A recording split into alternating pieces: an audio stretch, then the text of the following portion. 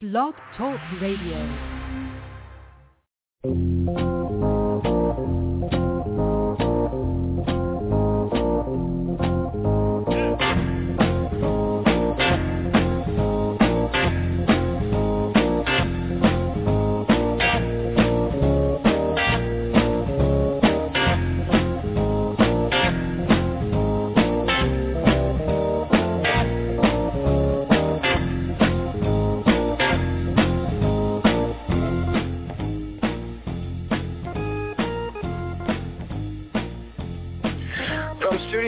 Via Radio Saigon and simulcast across the country via Blog Talk Radio and later on bflow360.com. This is Fanatic Radio, America's premier sports music program. I'm your host, Mike Gardner, and it is a beautiful summer afternoon, Friday, May 16, 2014. Thank you once again for tuning in to Blog Talk Radio, Fanatic Radio, where the podcast is always available on iTunes to listen to past shows. But we have a great show for you on deck this afternoon. We have David Wharton of the LA Times joining us to talk about the Donald Sterling case and what happens with the Los Angeles Clippers. Paul Page, the voice of the IndyCar Series Radio and voice of the Indy 500, will join us later in the show. And Graham Burns and I will go into deep detail on the Johnny Manziel case for the Cleveland Browns, where we have interesting news in the world of basketball. The conference finals are indeed set, and the Oklahoma City Thunder got past the Clippers, so we'll be interested to see what happens with the Clippers organization moving forward. They face the San Antonio Spurs in the Western Conference Finals after the Spurs swept the Portland Trail Blazers. And the Eastern Conference, the Indiana Pacers set up a rematch with the defending champion Miami Heat. And looking at both these matchups, it is interesting when you take a look at the path that the teams have taken to get to the conference finals. Miami Heat have swept the Bobcats and only dropped one game to the Brooklyn Nets, so they have played a total of 9 games. Meanwhile, you have the Oklahoma City Thunder in the West, who beat the Memphis Grizzlies in 7 games, and the Clippers in 6, so they have 13 games. So that is a 4-game swing in terms of who is rested and who is not. Of course, the matchups are 1s and 2 seeds, which I found very interesting. Not a lot of parity in this year's playoffs. That being said, the 1s and 2 seeds rightfully earned their spots, which is one of the reasons why I love the NBA, the fact that there are no upsets, no surprises. If you are the best team, you therefore win the games and advance to the next round. Ben Florence is looking very confident that the Miami Heat, he will join us later in this segment to talk about the conference championship predictions, how he had a Spurs-Heat rematch final, and that is looking pretty good. Both those teams are playing at the top of their game right now. LeBron James shooting lights out for the Miami Heat. He's done a great job. Of course, the teams they've played, I wouldn't say are the best teams in the Eastern Conference, especially in the playoffs. They haven't been tested once, and the Indiana Pacers definitely are the team to test them because they beat my Wizards, which I want to give a good hand to Randy Whitman and the Washington Wizards, bringing some excitement to the city that the Washington Redskins and Capitals couldn't. Nor did the Nationals this year, or at least have not this year. So they are out, but the Pacers move on, making my prediction of a Spurs-Pacers final all that exclusive, as San Antonio takes on the Thunder, which I would not be surprised if the Spurs did well. Of course, that being said, the Thunder had to beat the Los Angeles Clippers, as we are now joined here for our weekly conversation by David Wharton of the LA Times. Thank you once again for joining us on the show, and welcome back. Thanks very much. Good to be here. First off, from an LA perspective, it'd be very interesting to know, well, what is going to happen to the Clippers now that they are officially out of the playoffs? Where does from a team's perspective, where do they go from here? Well, I think the big question is what happens with Donald Sterling. By all indications, he's going to fight in any way he can think of to keep that team. And while that's all going on, there's really a question of how the players are going to react and how Coach Doc Rivers is going to react. A number of the players and Rivers have said that they don't want to play for that team if Sterling is still the owner. So things could get kind of ugly as we get closer to next season. Sterling is still around, and if he brings this whole thing into court, he could be around for a couple of years. I was going to say, he is refusing to pay the fine imposed by Adam Silver, and then he goes on Anderson Cooper. Do you think that Donald Sterling is making his case even worse with all these interviews and with all the drama that's slowly growing? Well, no one can quite figure out, why he went on Anderson Cooper. I have to say, that was a very strange appearance, and his wife, we'll call her his former wife, they're still technically married, Shelley Sterling, went out and said, hey, listen, we believe he may be suffering from early dementia. And after seeing what he did on television and hearing some of the things he said, you just have to wonder, with his attitude towards race aside, is he really sound enough to be running an NBA team right now? And it just doesn't seem like it to me. Is it fair for his wife to be fighting for the team? A lot of people are giving Shelley Sterling a lot of flack because she still connects. She's been with Donald Sterling for all these years and still is tied to the name. But the fact that she is sticking up for keeping the team, is she in the right for wanting to keep the Clippers, or would she be better just to put all this behind her? I think she'd be far better putting this behind her. Also, you have to remember that even if you were to transfer ownership fully to Shelley, the NBA Board of Governors would still have to approve it. The other voters would still have to vote her in. And I don't think there's any way they'll do that. So regardless of what she wants, she might have to go to court when this all comes down to if she's that determined. But I don't think the other owners are going to vote to approve her as the owner. I think they're going to try to force her out as well. From an LA perspective, how has this whole fiasco adapted or changed from when it first happened to the banning of Sterling to 3 weeks down the road today?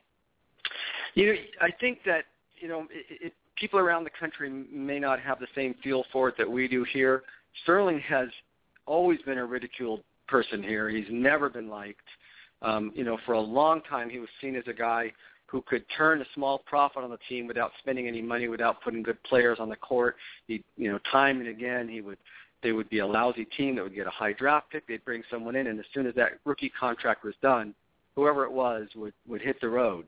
And the Clippers would never get good for any sustained period of time. So he's never been a liked person here. He's always been just a negative character in terms of LA sports fans. So I don't know that so much has changed. I think maybe a little of the focus has shifted from, okay, now Sterling's really blown and now everyone can see who he is, to thinking that, that he maybe screwed this season up for a team that was quite good and had high expectations. So maybe some of the focus has shifted away from just complete ridicule to feeling sympathetic about the team and feeling bad about what happened. But I don't know that anyone here is totally shocked. This is the guy that we always thought Donald Sterling was. He's David Wharton of the LA Times, joining us here on Fanatic Radio. Clippers interim CEO Dick Parsons said the franchise will, quote, become America's team if we get this right. How much power is in his hands to sort of make amends on the situation? It's a good question, and I'm not really sure. I think the courts are going to have something to say about that, because if Sterling does file a lawsuit, he might be able to stop, the NBA and the NBA trustee from making any big moves, and he's still going to keep his name in there. So I don't really know what you can really do for the team or the image of the team if Sterling is still in place as the owner, even if it's an embattled owner. Overall, was this a good season for the Clippers, making the Western Conference semifinals under new head coach? Yeah, It was a good season. I think the only thing that fans are thinking about right now is, the Game 5 loss and what that says about Chris Paul. He's very, very popular. He's done so much for the team, but he does have that stigma in some circles of not being a big game player. And with the Clippers losing that lead in the final 45, 50 seconds, and Paul making a number of mistakes, I think that people are wondering, well, does he have what it takes? Do the Clippers, will they mature to the point where they can get past these sorts of playoff series and get into the finals? All right, we'll get you out of here on this, David. The Anaheim Ducks are in Game 7 tonight at 9 p.m. Eastern on NBC Sportsnet against local rival LA Kings. Been a very exciting series. Can the one-seeded Ducks get it done to take on the Blackhawks? You would think so, especially at home. But as we know, home ice hasn't meant much either in this series or any other playoff series this postseason. And, after what the Kings did, they've got a very veteran group that's been through a lot. After what they did coming back down 3 games, making history, or at least joining a very small group of teams in history to have come back from that deficit, I really wouldn't count the Kings out, even though it's in the Honda Center and they'll be facing a hostile crowd. I think that this is a very tough group that's been through, as I said, a lot together, and it's going to be a tough game, I think. All right, he's David Wharton of the LA Times joining us here on Fanatic Radio. Thanks once again for your time. Love to talk to you soon. All right, thanks very much. Bye-bye. Interesting with the fact of where the Clippers go from here. A lot of the players, Chris Paul, new head coach Doc Rivers, all expressing their opinions on staying or leaving the franchise. It could be very interesting. Let's talk some b-ball. As we are told by Mike Breen, talk some basketball. We are talking some playoff talk. We'll get back to that for further predictions and what Donald Sterling should do and the Sterling family should do. First of all, I think Shelley Sterling should just give up the team, sell the team, get rid of it. Because I don't know why she's trying so hard to keep this franchise. Because, one, as much as it is his fault, Donald Sterling's, it is also in the right Shelley Sterling's fault. Because if you have known him this long and know that, as David Wharton said on the phone line, that he has been this hated figure in Los Angeles, to know that they're always second banana to the Los Angeles Lakers, you know this. There should be no surprise of his actions and what he's trying to do, not paying the fine and going on this buffoon tangent like he did on Anderson Cooper. So I don't understand why she would want to be tied and connected to it. It just makes her look desperate. It makes the family look like idiots. It makes the Clippers a joke. And they were a very good team this year. They were the 3rd seed in the West. They were a strong offensive powerhouse. Lob City was better than ever. Still missing, I think, a key defensive player off the bench. They have a lot of offensive power. But in the end, what happened was sort of a lack of inexperience and leadership, losing to an MVP like Kevin Durant and the Oklahoma City Thunder, who did not easily deserve to win this series because they're still just struggling through the playoffs, barely getting soon. Just sell the team. Just get rid of it. Sell the team.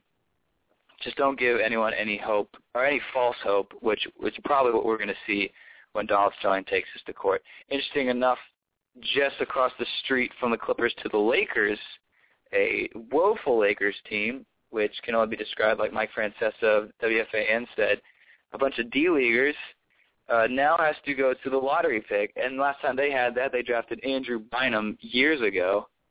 And interesting enough, GM Mitch Kupchak talked to Andy Katz at the NBA Draft Combine on Kobe Bryant's role in the selection of a new head coach. From time to time we ask his advice. He really won't weigh in on something like this. I'm not even sure that we'll talk to him prior to interviews. But, from time to time he is in our facility. I'll go downstairs and I'll talk to him about a bunch of different things.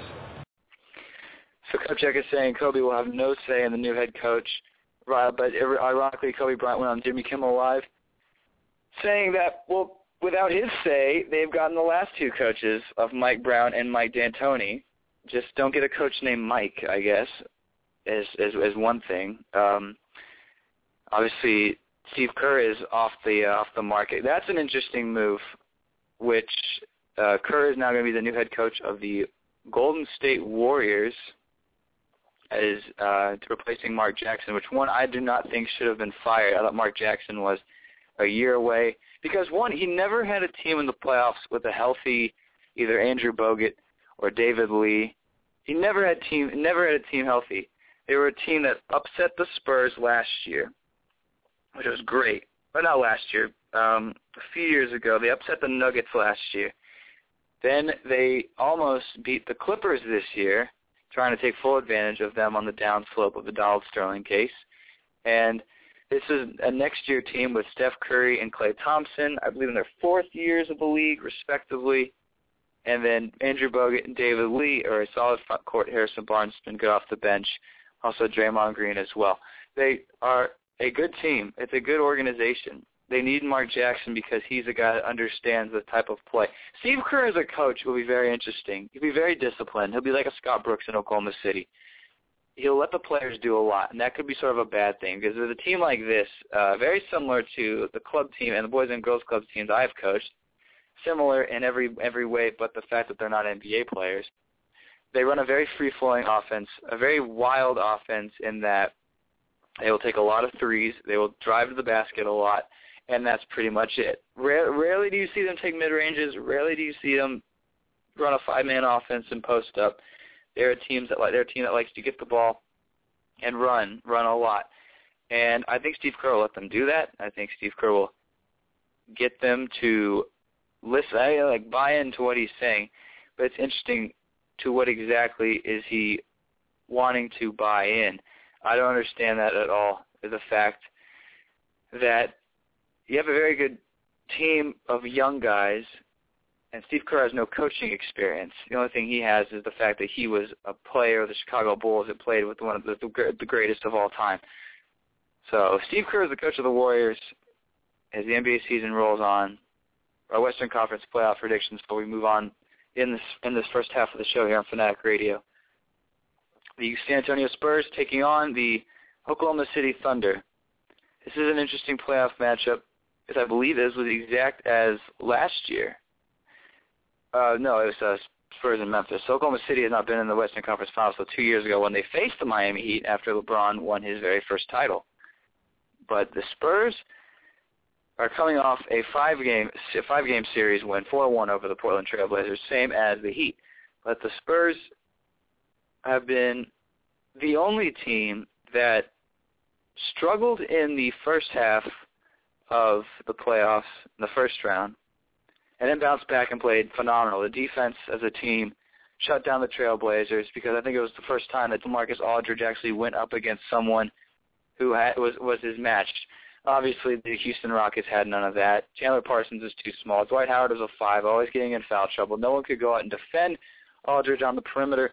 So in light and short, the Trailblazers were able to win by a Damian Lillard 3 against the Houston Rockets in round 1. Then they get to the Spurs, and they got smoked. They got waxed. They were completely outplayed, outperformed, and outmanned because the Spurs have so much depth. All they needed to do was get a 7-game series with my Dallas Mavericks, go toe-to-toe with Dirk Nowitzki and a scrappy old Mavericks team.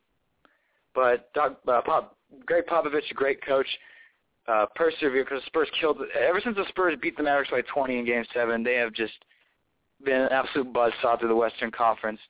Oklahoma City Thunder, this could easily go to – this is like a 6-game series. You can see the Spurs dropping a game. Oklahoma City gets all this confidence, all this wave. Pick 538 of ESPN.com said that Scott Brooks might have found an unbeatable lineup with Scott Adams and a lot of the scrappy players that come off the bench to pair with either Russell Westbrook or Kevin Durant, who's been playing phenomenal, by the way. Rightful choice of MVP. I don't see this Oklahoma City Thunder contending with the Spurs, though. Too much depth, too much personnel, because Portland had Damian Lillard as a point guard to try to stop Tony Parker, and he's younger than Russell Westbrook. You know, Monte Ellis is just as old as Russell Westbrook. I don't see anyone stopping Tony Parker. And then bringing Ginobili off the bench is great because him and Danny Green are spot-on three-point shooters. easily to say the Spurs can win this in 6 games. I don't see this going into 7, and I wouldn't be surprised if the Spurs win it easy. San Antonio to the finals, which game 1 is Monday night, 9 p.m. Eastern on TNT. Catch Marv and Steve Kerr, or maybe not Steve Kerr. Love to see what TNT does with that. Putting Reggie Miller on the call, maybe? Kevin Harlan? Oh, no, I think my boy David Aldridge will be down there in San Antonio, Charles Barkley's favorite place. Eastern Conference, a rematch of the Indiana Pacers and the Miami Heat last year's conference finals. I have the Pacers going to face the Spurs, which I'm now starting to be on the fence of that. But at the same time, I would not be surprised if Indiana wins. Miami has swept Charlotte in the first round, and they defeated a pretty bad and old Brooklyn Nets team. One, I'm surprised the Brooklyn Nets even made it to the second round. The fact they beat Toronto, who is probably just as bad, because I could name at least 5 teams on one hand who could have beaten the Brooklyn Nets. They're old, and they're just so unorganized. Clearly saying Jason Kidd was not the right man for that. He got into the playoffs, but then again, who didn't make the playoffs in the East? I mean, the Bobcats made it. Our Washington Wizards made it. The Washington Wizards were 2 games away from the Eastern Conference Finals. Miami has never been tested in this playoff, and a lot of teams, it goes one or two ways. You are tested in the first round because you come into the playoffs or a tournament or whatever as a high seed. You have a lot of this expectation of, oh, you're going to run the table and win. That being said, a lot of time, the smaller teams, the teams with worse records, lower seeds, as you see this a lot in the NCAA tournament, the big teams come in of a conference championship, the 1 seed, whatever, the 2 seed, and they get upset by the lower seed because the lower seeds have nothing to lose. Charlotte and Brooklyn were lower seeds, had nothing to lose, but they were just bad and could not keep up with LeBron James. Of course, none of them had a guy that was either old enough, either young enough or strong enough to compete with the King of A. And Miami's now in the conference finals. That being said, the Indiana Pacers have always had very physical matchups with Miami this year. That game 1 is Sunday, 3:30 p.m. Eastern on ABC. And I'm still on the fence. Next week will be a better thing once I see these first few games because I'm going with my gut saying Indiana is going to win. I think Frank Vogel is an underrated coach. Now that they are able to get past Atlanta and get past the Washington Wizards, who are 2 very average teams, this says a lot for the Eastern Conference. This is not Indiana's biggest test in terms of talent, or in terms of surviving a series, because they have proven during the regular season that they could go toe-to-toe with Miami, and rightfully so.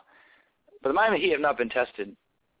But it's just sad because I think the Miami Heat are going to make it to the finals because this is not a 1-game series, it's a 7-game series. And so if Indiana is even to steal 2 games from the Heat, obviously Miami is going to make adjustments. LeBron James is going to come out in press conferences saying we can rebuild and get back, and Miami is going to go to the finals. So as of now, as of the 16th of May, I will go with Ben Florence on the Spurs-Miami Heat final, but I'm sticking with always stick with my gut and choose the Indiana Pacers. So that's enough for our basketball talk.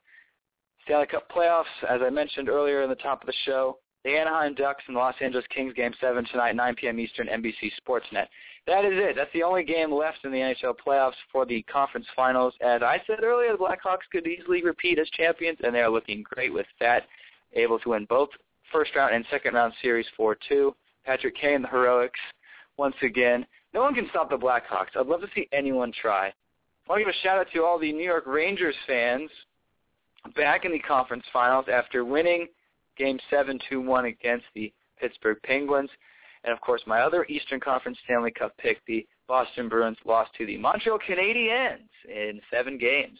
Exciting for Canadiens Rangers, an old East Coast, I think, original 6, which always makes my dad happy. I don't know why, because he loves the old school hockey, and rightfully so.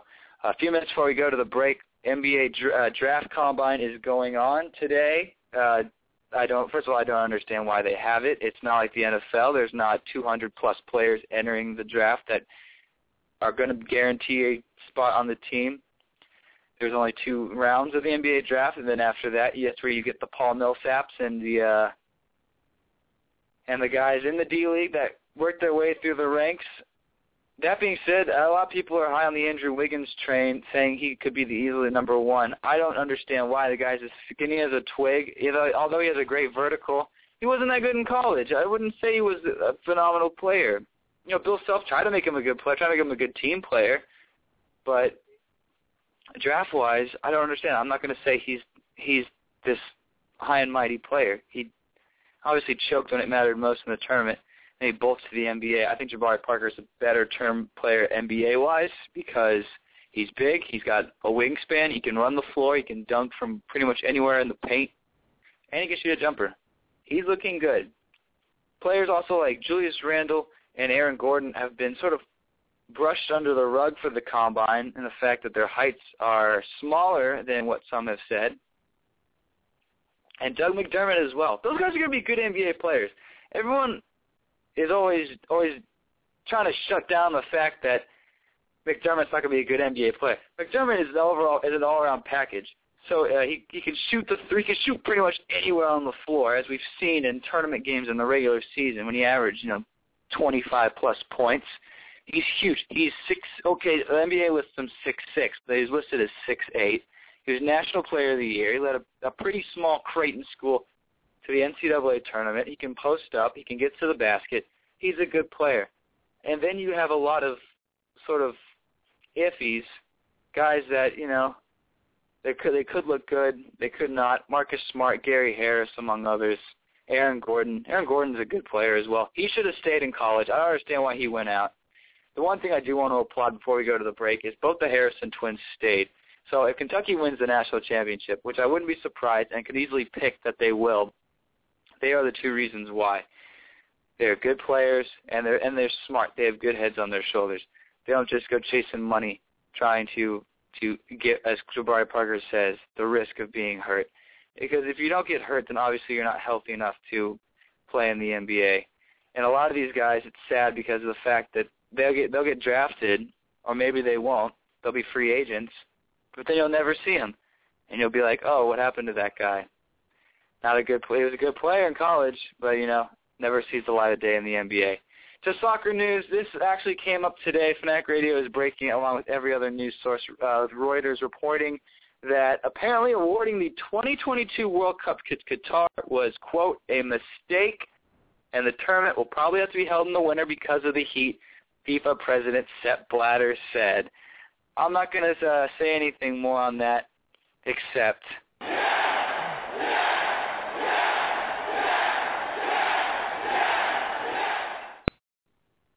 that being said, I have been talking myself hoarse on this show, saying Qatar is no place for a World Cup, and then after all the allegations, all the labor disputes, the mistreatment of employees, mistreatment of women, politics, lack of stadiums, weather, economy, everything under the sun, finally the FIFA president, Sepp Blatter, who is public enemy number one here on Fanatic Radio, says it was a mistake.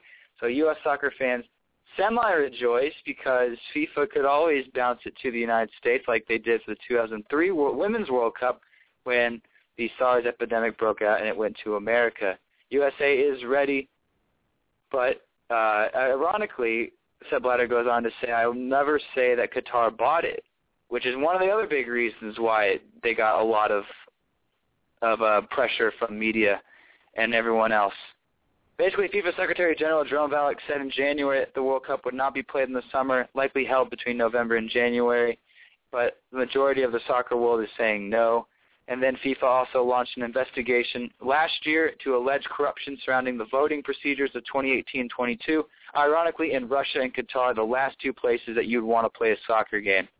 That being said, it's hilarious that he admits it, and now only the soccer gods can take it from here. What does FIFA do next? I hope that Qatar loses the World Cup, because it's not suited. Although there is less than 30 days to the World Cup, Klinsmann has his 30-man roster.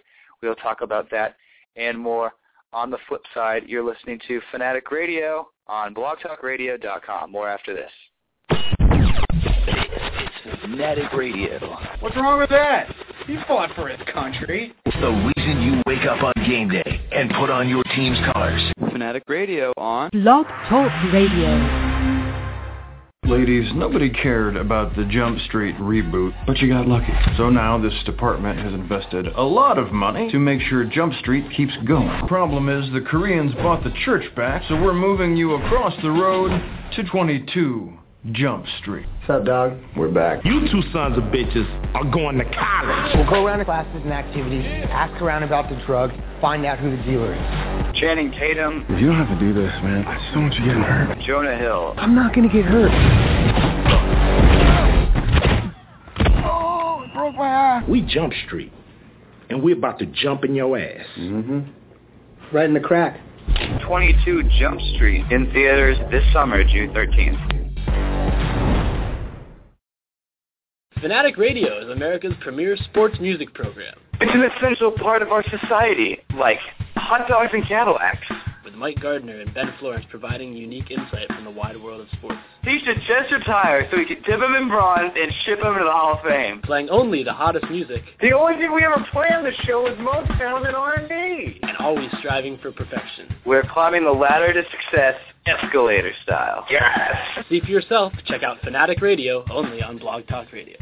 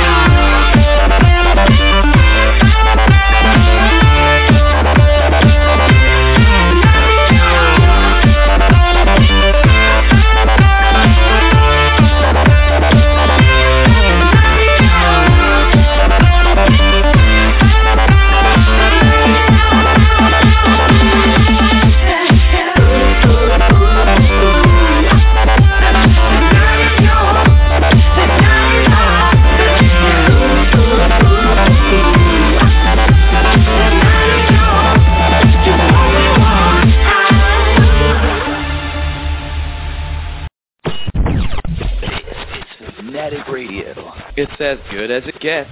The reason you wake up on game day and put on your team's colors.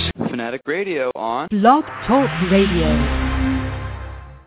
Okay, he doesn't belong at college for 2 minutes, no less 1 year.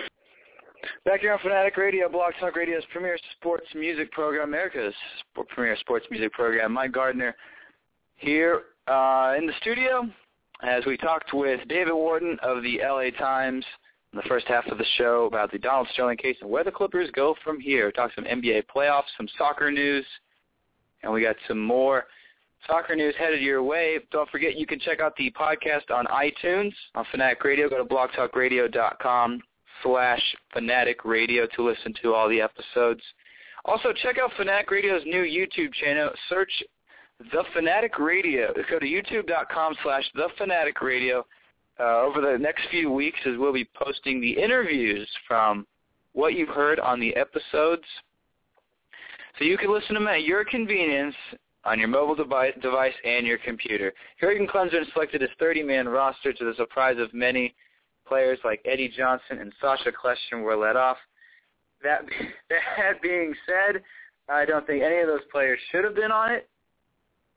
And it's a good selection of personnel that Klinsmann has. The question is, though, where does he take it from here? I must cut down 7 more players. And as soccer analyst John Gardner and I were talking about in the past week, that should not be a problem. A lot of these guys should not be on it. Julian Green, DeAndre Yeldon, just don't do it, Jurgen. You have a good, solid core of defenders, though, which is very surprising. And this could be a team with a lot of youth and experience on the 30-man squad. But don't be surprised if a big name is let off. Easily, Brad Evans could easily be a guy that could be let off. Clarence Goodson, those guys have been plagued with injuries. I think the world would split in two if Landon Donovan is not on the roster, but he has to be. He has the only bit of experience. But that interesting documentary that ESPN 30 for 30 released following the USA, it was very cinematography-wise, it was very good, very well put together. Interesting and a little confusing how the mothership is sort of crafting these notions of what the average fan should do with U.S. soccer. If you're not a soccer fan, look it up on yourself or just follow it because it's the cool thing to do. Don't try to invest. Don't try to get so involved in depth because the World Cup is done in 3 months. And then after that, the next World Cup is until another 4 years. And a lot of these fans just don't care about the ESPN mothership. They just don't care. Only those that care do care. The Road to Brazil series kicks off May 29th in D.C. and runs to June 7th. This is everyone's last chance to see the Stars before they head off to Brazil. Make sure to buy your tickets now, today, at www.roadtobrazil.us. That's right. Get those tickets. Those games start soon. A chance to watch some of the best and brightest in the world, let alone the country. Klinsmann is going to probably wait till the very end to pick up where he left off with his 23-man roster because FIFA deadline is June 2nd, and so it's coming up. And the Road to Brazil kicks off after that when the U.S. takes on Turkey in Red Bull Arena. We'll be joined by Paul Page, voice of the IndyCar series on IMS Radio in just a moment, as the greatest spectacle in racing is only a week away. They have qualifying this Sunday, and then next week you have Carb Day and the 98th running of the Indianapolis 500. Before that, have to talk some football. Interesting news, which we'll get later in the show, about the Michael Sam issue. First of all, I want to say congratulations to him. It's great to see so much passion and emotion of getting that call from that prestigious general manager.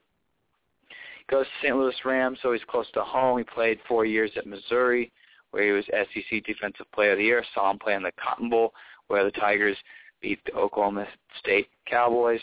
He's a very good Missouri team. Defensively, he was phenomenal. And so he looking forward to see how he makes the 7-man roster. The 57-man roster, because you have to cut it down. He still has to go through training camp. He still has to go through the works. But interesting, in Cleveland, it's a different scenario with their draft pick. This is a hard-working, blue-collar town. This isn't Hollywood. We want you to come in here and go to work and work hard and work as hard as anybody on the team. He's not the starter, okay? He's not the starter. Brian Hoyer is our starting quarterback. Browns general manager Jimmy Haslam told reporters that Johnny Manziel, the 22nd pick in the first round, is not the starter, which is a good decision by the general manager. I had flip-flopped on this one or two times throughout the week when it happened, when Manziel was picked, because it is a huge gamble if you take Manziel and make him your starting quarterback. Or you can't even just go out and say he's a starting quarterback. He's had no NFL experience. He hasn't even been to training camp.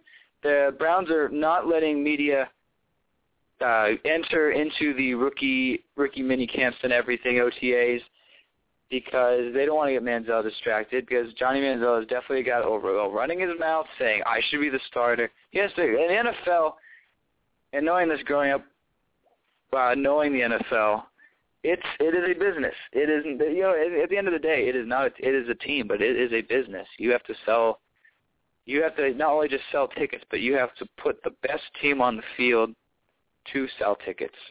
How can you do that if you put a guy that has no experience and to some on an NFL level, not a lot of talent? There's Johnny Manziel. Now you get articles such as today, when Cleveland quarterback coach Dowell Loggins called into ESPN Arkansas 96.3, saying Johnny Manziel texted the Browns saying, quote, I wish you guys would come get me, hurry up and draft me because I want to wreck this league together.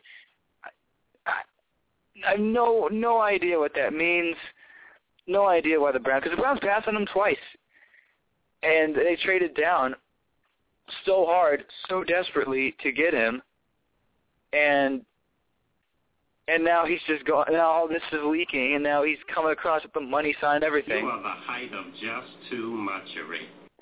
It is just not worth it. Manziel has to earn his spot like everyone else on the team. So who knows what's going to happen when Johnny Manziel goes to camp. I think he'll be a solid player. I don't think he'll be a great player. I don't think he's primed to be an NFL quarterback. But who knows? I've been proven wrong. I still like from last week how Teddy Bridgewater is the potential face of the Vikings, a very good quarterback that can be sort of second to an Adrian Peterson. He's someone that is a solid player. I don't think Johnny Manziel has the capability to run, especially in the AFC North. As fellow Fanatic Radio member Graham Burns is with us. Graham, Johnny Football, not the starter. Would you make him the starter? I don't think I'd have him start the season, with all the expectations that have been going on. It seems like a lot, and they did an article on NFL.com today about recent Heisman Trophy winners who have played quarterback and have gone to the NFL, and there's been a rash of them that just haven't succeeded. And I think if Brian Hoyer is healthy, he should be the starter in Cleveland. However, there definitely should be a quarterback competition, and if Johnny Manziel does play better in training camp as well as the preseason, then obviously you should make him the starter. But I don't think you can anoint him just yet. I think you have to give Brian Hoyer or whoever else might bring in their fair shot as well. All right, Ben, thanks for joining us as well, another member of the Fanatic Radio team. I'll have to put you guys on hold for just a minute. We're still waiting to talk with Paul Page, the voice of the IndyCar Series, Indianapolis 500. Quickly, though, B-Flow, are you high on the Johnny Manziel train?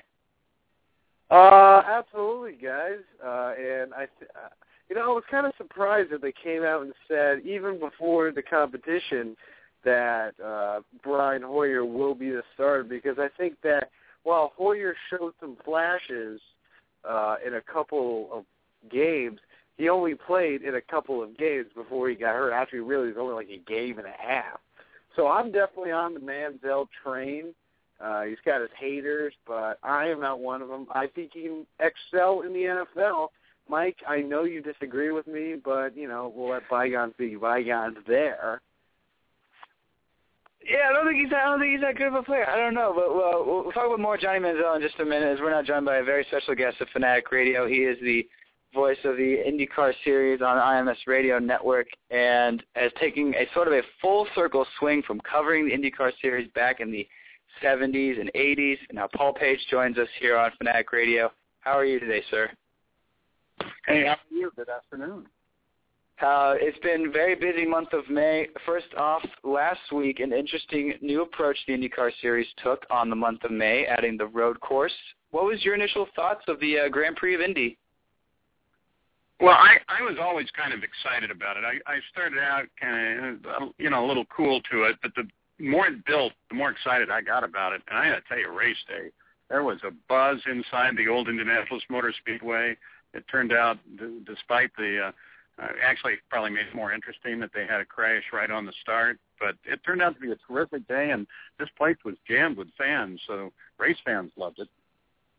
How does it feel to be back within the walls of the Indianapolis Motor Speedway? Because a couple of years back, you were with the NHRA, traveling with them coast to coast.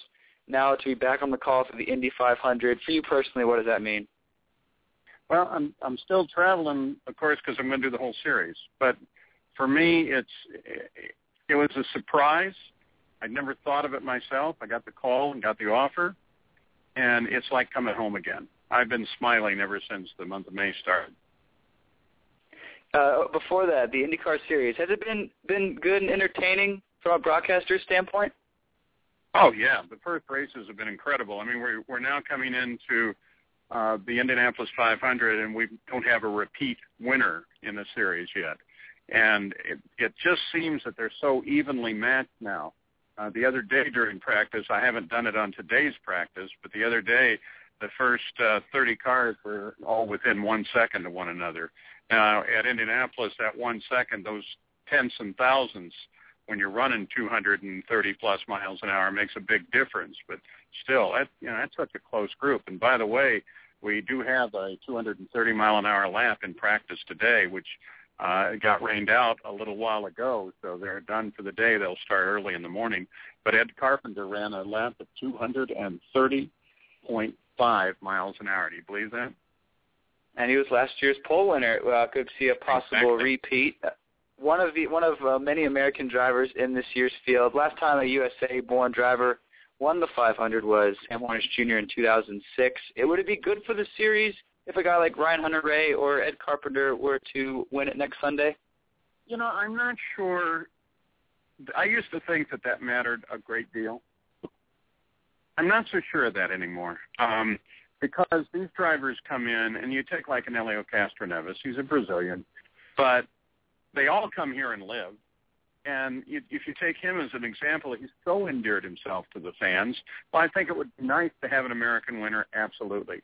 But how much difference does it make? I'm really not sure. And I know I get so involved in the race that I really don't care, as long as they're driving great. Exactly. And you've covered a lot of Indy 500s back in your day. Personally, what was your favorite 500 moment? Oh, I think it was a radio moment in 1982. Gordon Johncock and Rick Mears were on their way to racing to the then closest finish in history. And we as a radio network, and you can't do this without the team. And the team of that day, with about 9 laps to go, we knew that Rick Mears was closing at such an interval per lap that he should be side to side with the leader at the checkered flag, and he was. So we set it up that way, we called it that way, and we had a terrific last lap call. And, of course, 2003 was just as exciting when the controversial Paul Tracy thought he had the win. Tracy and Elio. Yep. And then in 1999 when Robbie Gordon ran out of fuel and Kenny Brack won it for A.J. Foyt. A lot of great Indy 500 moments. Oh, they're all great. A lot of interesting storylines this year as well. We have Kurt Busch coming from the NASCAR Sprint Cup Series to do the double. We have Helio Castroneves racing the old school all-yellow Pennzoil paint scheme. What has been your favorite storyline from the month of May so far? Well, I really like Kurt Busch's presence. The last time I actually worked with him, he was taking a weekend off from his Cup run to drive a pro stock at the Gator Nationals, the race in Gainesville, Florida. And when he got eliminated in the first round, he came up and sat in the booth for the rest of the race with us. I like him, good guy, and he's been pretty candid with all of us about what he's feeling, what he's seeing. He's asking for a lot of help, so he's a good story. But you got the routine at the front. Carpenter, I just gave you the 230, and you got Montoya, Castroneves, Dixon. They're all up there at the top. J.R. Hildebrand is also today run in that top order as well. The big thing I think that we're going to see tomorrow when we come on the air is the fact that they got very little practice time. They ran the race on Saturday. Those teams that had other cars were able to put them out for practice, but it was a very limited practice. If you're a one-car team, you really got a problem because you had to change that car over from a road racing configuration to a super speedway configuration. That's about a 14-hour process. And so they had to do it overnight or just decide to lose Sunday. And then we have had rain every day this week. And, of course, you can race in the rain on a road course. You cannot when you're going 230 miles an hour at Indianapolis. So a lot of people don't have the time that I think they would have liked or that we would have liked going into tomorrow's qualifications. The officials were kind enough just a few minutes ago to announce an expansion of the morning practice time to try to give them a better opportunity, and the weather for Saturday and Sunday for both days of qualifications appears to be good. All right, we'll get you out of here on this, Mr. Page. Has the new DW12 chassis that IndyCar brought in a few years ago helped these cars go faster and also with downforce to prepare them for these speedway courses on the IndyCar Series calendar? Yeah, and what they've really done with it, and done it quite successfully in most places, is they have a car that is fairly equal, so that, one group of people might say, well, I don't like a spec car.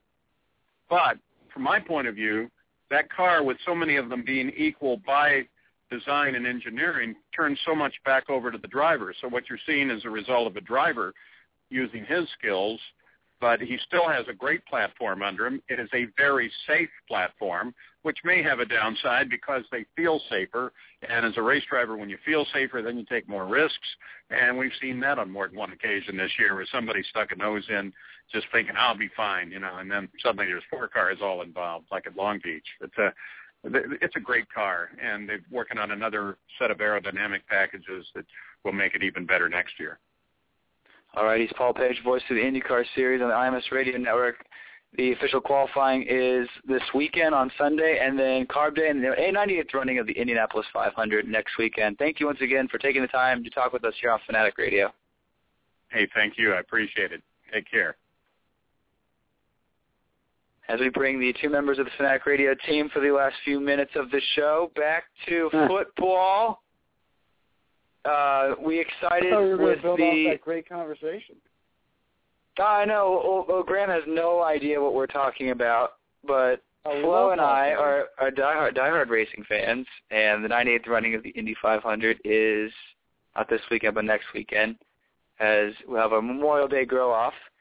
But back to football talk. We got the Browns, which is laughable, considering that because the Cleveland Browns, I'll get you guys to take on this, they get Johnny Manziel. He's not even the first overall pick for their selection. And then you have Joe Hayden signing the largest contract in quarterback history, and now no media. We've been denied, not allowed to attend the Browns minicamp. Graham, what are your thoughts? The Browns, city of Cleveland, is just going in chaos, right? It's the biggest thing to happen to Cleveland, really, since the decision. So, I mean, they're so starved for any sort of success from their sports teams. They've just been so pitiful on every single front since LeBron left Cleveland.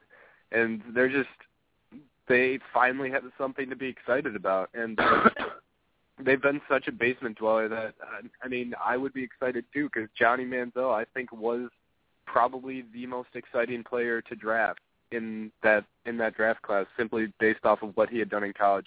Maybe definitely not the best player, but definitely the most exciting. And he brings something to Cleveland that wasn't there. We get a lot of these cities that they're just not. There's no excitement there. There's always an air of excitement surrounding certain teams, such as the Seahawks or the Cowboys. People are always excited about the Cowboys just because they're so in the spotlight. But you get teams like Cleveland, they suffer from the fact that they might be a decent-sized city, but just nobody cares because of their streak of their bad runs, I guess. Yeah, Flo, I was going to say, a lot of this is much to do about nothing concerning. This team's just still going to be the doormat of the AFC North, right? Because you have the Steelers, and then you have the Ravens, and the Bengals made the playoffs last year. Yeah, I think the Bengals are still probably the best team in that division, although we'll have to see if Catherine Webb suits up for them at any point with our good boy J.J. McCarron getting drafted by them last week. But yes. But I mean, I think in that division, I think Pittsburgh I think they're going backwards, and I think Baltimore is not just that team too. If either Hoyer plays well or if Manziel plays well, and they've been cursed at quarterback. I mean, nobody needs to bring up the great Tim Couch era. Tim Couch, yes. Isn't Jake Delhomme on that team as well? Who? Wasn't Jake Delhomme with the Browns? Yes, he was. Yeah, he was that one year, and he was atrocious. But you did bring up the Joe Hayden contract. I mean, you give the Seahawks gave an enormous contract to Sherman. They're giving like $40 million guaranteed. They're giving these guys quarterback money. They're the cornerbacks. What is going on? And especially when Cleveland just drafted a cornerback in the first round with their first pick, and Justin Gilbert out of Oklahoma State. So I don't know what's going on here. It's all his insurance. Isn't Josh Gordon getting suspended by the league? They signed Miles Austin and Miles Austin. Who else did they? They signed one other like mid-level. They signed Andrew Hawkins from the Bengals. He's a solid player. Yeah, but I don't know. They didn't draft any receivers. It was insane. I don't know what they were doing. I thought they were primed to go Marquise Lee in the top of the second round. And Joe Bitonio, I like him. He's a good player, but I mean, and he does fill a need at right tackle. But they need another receiver. I mean, what are they doing? It's Cleveland. Cleveland sucks. Yeah, but happy for your pack, Flo. Ha Clinton Dix, good solid pickup. Absolutely, because now I have so much room to make Clinton Dix jokes now for in any way you can imagine. But I told my old man, and at this point he is old, that I would have been if either the safeties fell 21, we're going to take him, and somehow Clinton Dix was the guy that fell. I thought if either it would be Calvin Pryor, but I'm a big Clinton Dix fan. He'll give us a center field guy that we didn't really have at the safety position. Our safeties were dreadful last year, and I really like what we did.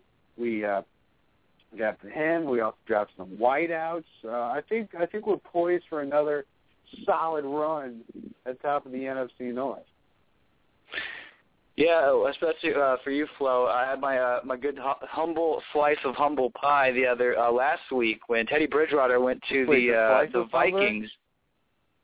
We had humble slice of humble pie.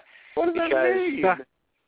Bridgewater went to the Vikings, and for the first 2 minutes of the show, I said Blake Bortles was primed to be a good NFL quarterback, and I said A.J. McCarron because he comes from a pro system. And then we had Cole Patterson, our draft expert, on. And right there. Stop with that. We had Cole Patterson on to talk about NFL draft, and he said Bridgewater's the best because he doesn't have to be number one because he's got a team with Adrian Peterson, Greg Jennings, and I was like, I'm going to go quiet for about 3 minutes now. Yep. All right, who's your coach of the last? He's not going to start in the NFL. Get out of here. He barely got drafted. Everyone's like, "Oh, this guy was a Heisman hopeful." And I was like, I thought he went a little later. I was shocked that Jack Mettenberger, who I think can start in the NFL, fell to the 6th round. But I don't think McCarron can start. I think he can push Andy Dalton, be like a Sean Hill type. But I don't think he's got the kind of arm or mobility to play in the NFL. I think speaking of sixth round, Michael Sam was picking the sixth round. As we go to our Fanatic Radio Extra, catch on the podcast on iTunes. Now we are on the exclusive Fanatic Radio overtime as Michael Sam was picked in the sixth round. These are interesting two audio clips I want you guys to listen to. What are you talking about? Seventh round. There's so many rounds. It should be like the NBA. There should be 2 rounds. The best of the best go. No, stop. Well, there used to be 12 rounds. The NBA used to be. That's right. Deacon Jones was like an 11th round pick, and I was looking at this and I was like, "What in the world? We have 11 rounds." Anyway, I want you guys to listen to these 2 audio clips because this hits close to home in Dallas, Texas, of a lot of controversy swirling around this Michael Sam thing. First off, I know what you're talking about. Here's Flo's boy, Dale Hansen of WFAA, talking about his thoughts on Michael Sam. Convinced me. There were 248 better college players and better NFL prospects in that draft. 248 better than the SEC's Defensive Player of the Year? There's just no way. I've worked with gay men in my station and in my department for more than 40 years now. And not one of those guys has ever hit on me, and I'm starting to get a little ticked off about it. Not now, but hey, in my day, I was a good-looking guy, and yet nobody tried. There's Dale Hansen, like a clown as always. Apparently the last time when you, Flo, and I were on the show talking about Michael Sam coming out and declaring for the draft, apparently Dale Hansen went on Ellen DeGeneres. That's right. And so Dale now... Hansen's a legend in your part of the country. That's right. Who, for those of you that don't know him, was originally famous because he was one of the early guys that hopped on and broke the SMU paying scandal, the Ponygate, and exposed all that. So now the next clip I want you guys to listen to, I'll give you a little background of it for those and the listeners that don't know this. Apparently, there's this low budget television station in Dallas, KTXD, which on my cable at home, it is so far in the triple digits, I didn't even think it was an actual channel. Anyway, they have a show as a response to The View, which I want to give a shout out to Barbara Walters, as it was her last day yesterday or something like that. Yes, Matt. Yes, sir. Tap that. To say we love Barbara. Originally the inspiration to Veronica Corningstone on Will Ferrell's The Anchorman. Okay, stop. Anyway, so there's this show called The Broadcast. It has 4 women on it, 3 about women in their 30s, and then this one old woman. Basically, it turned from a pretty tentative discussion about Michael Sam and what it is and what him kissing his boyfriend on national television meant in the public eye, and then it just straight up turned into a catfight. I didn't know that. Mm-hmm. They were fine for expressing how they felt. Mm-hmm. They were fine for what happened to making America. Well, here's the deal, because they are part of an organization. The Clippers owner is coming off. People that are making tacky comments about this guy being a homosexual and kissing his boyfriend, those are just as racist. Mm-hmm. Those are just what? Those comments are just as racist. Like making comments about that it's gross to see 2 men kiss on ESPN. We have to see men kiss on NBC and on ABC and on HBO. What's the difference? I want to know what you're thinking. Why are you shaking your head? I'm shaking my head because people don't have the right to express the way they feel if it offends somebody else. I live in America. I still feel like I have the right of freedom of speech, and I don't have to be penalized for my own opinions, especially in my own house, that I have that right as an American. But they're not in your own house if you're putting them on Twitter. Wait a minute. I'm talking about in my house, as what's his name was in his house. Michael Sam? The other guy. The Clippers guy was in his house when he was recorded. And now 2 people say that they don't like to see the kissing, and they're fined.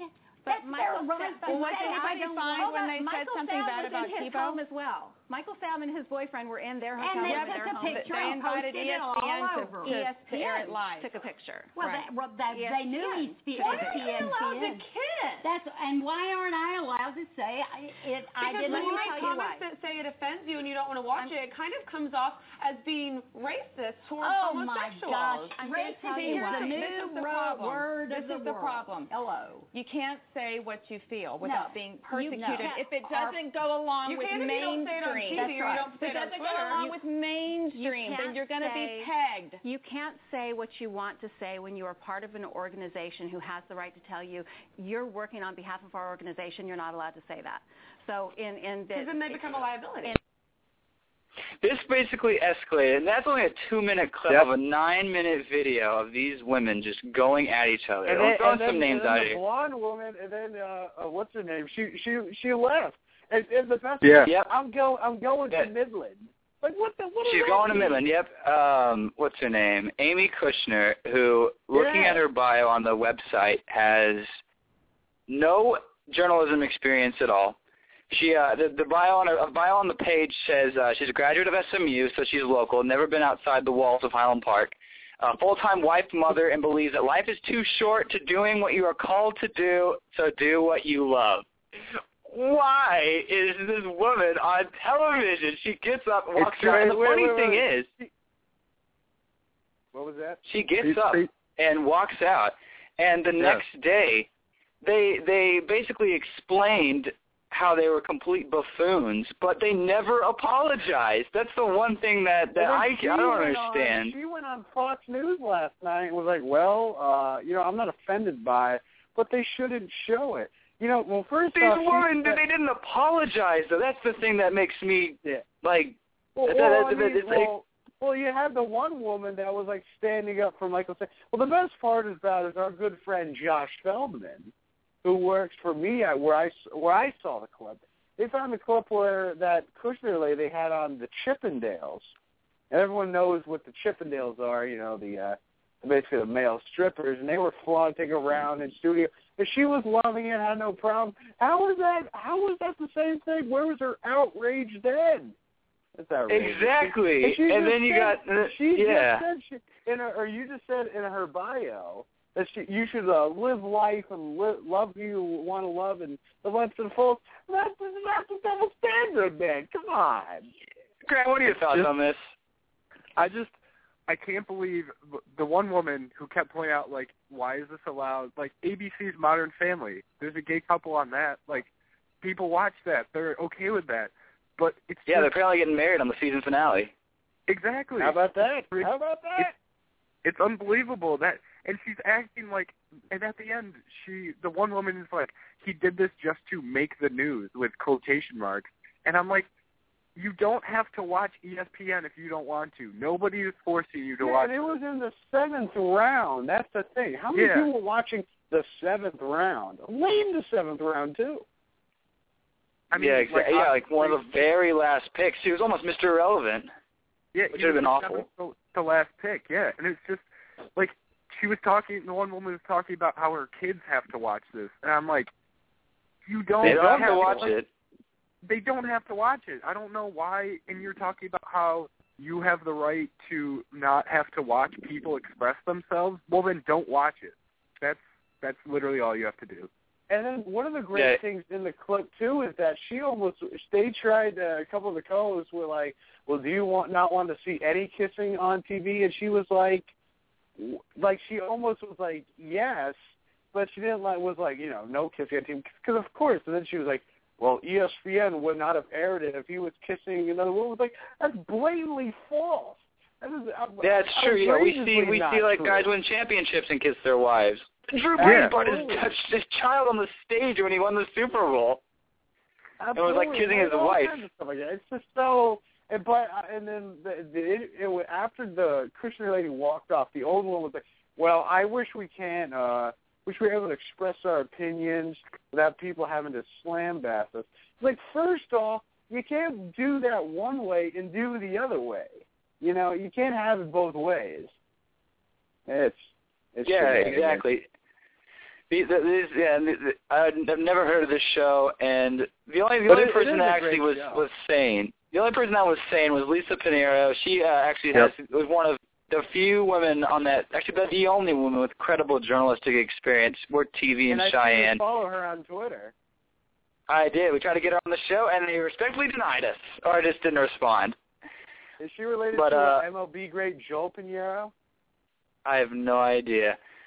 But that being said, all this actually got started. The fire was lit, obviously, with Michael Sam being the first openly gay player in the NFL. And then it got out of control when they're talking about the Don Jones tweets when he got fined, because that's when the old woman was saying, oh, what happened to this great country of America where freedom of speech? It's like, wait a minute. That's just so far in left field. Those women are just out of control. Exactly. The thing about free speech is that free speech doesn't mean like you can literally say whatever you want. You know what I mean? But the one great comment I like. You can't yell fire in a movie theater. I mean, hello. Yeah, there's certain limitations. There's Supreme Court cases on this, and we love the Supreme Court. The one great line that was in that clip, though, that like only showed an ounce of credibility was, I think one of the women was saying, well, because the one woman was mad that John Jones got a hefty fine for it, but at the same time, it's like you are representing an organization, and you can't. And like these women, they're on TV representing some station, and the fact that they go close to throwing blows at one another, it's way too insane. Any other final thoughts before we send off today? Well, I just want to give a shout-out for all of you listeners to our podcast. The last time I was on the show was when Mike was still in college, and now, as I'm giving him an air applause to you for graduating college and moving on forward. So that's my final thought. Jerry's final thought. Yeah, shout out to Mike Gardner for graduating college. We're all on the other side now, looking longingly out at you. So good luck and good luck to good luck to anybody graduating college.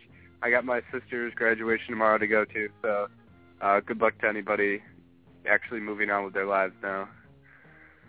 Congrats to her as well. This is pretty much how Fanatic Radio is going to be for a very long time. So it actually worked well. Nothing went wrong, knock on wood. Yeah. But for all of us, one other quick shout-out. DC Comics pairs with Hendrick Motorsports to run some Justice League paint schemes as the All-Star races this weekend. But for all of us here on Fanatic Radio, check out the podcast on iTunes, BFO360.com, and blogtalkradio.com/Fanatic Radio. For Ben Florence, Graham Burns, our guest, Paul Page, and David Wharton, I'm Mike Gardner saying so long. We'll see you next time.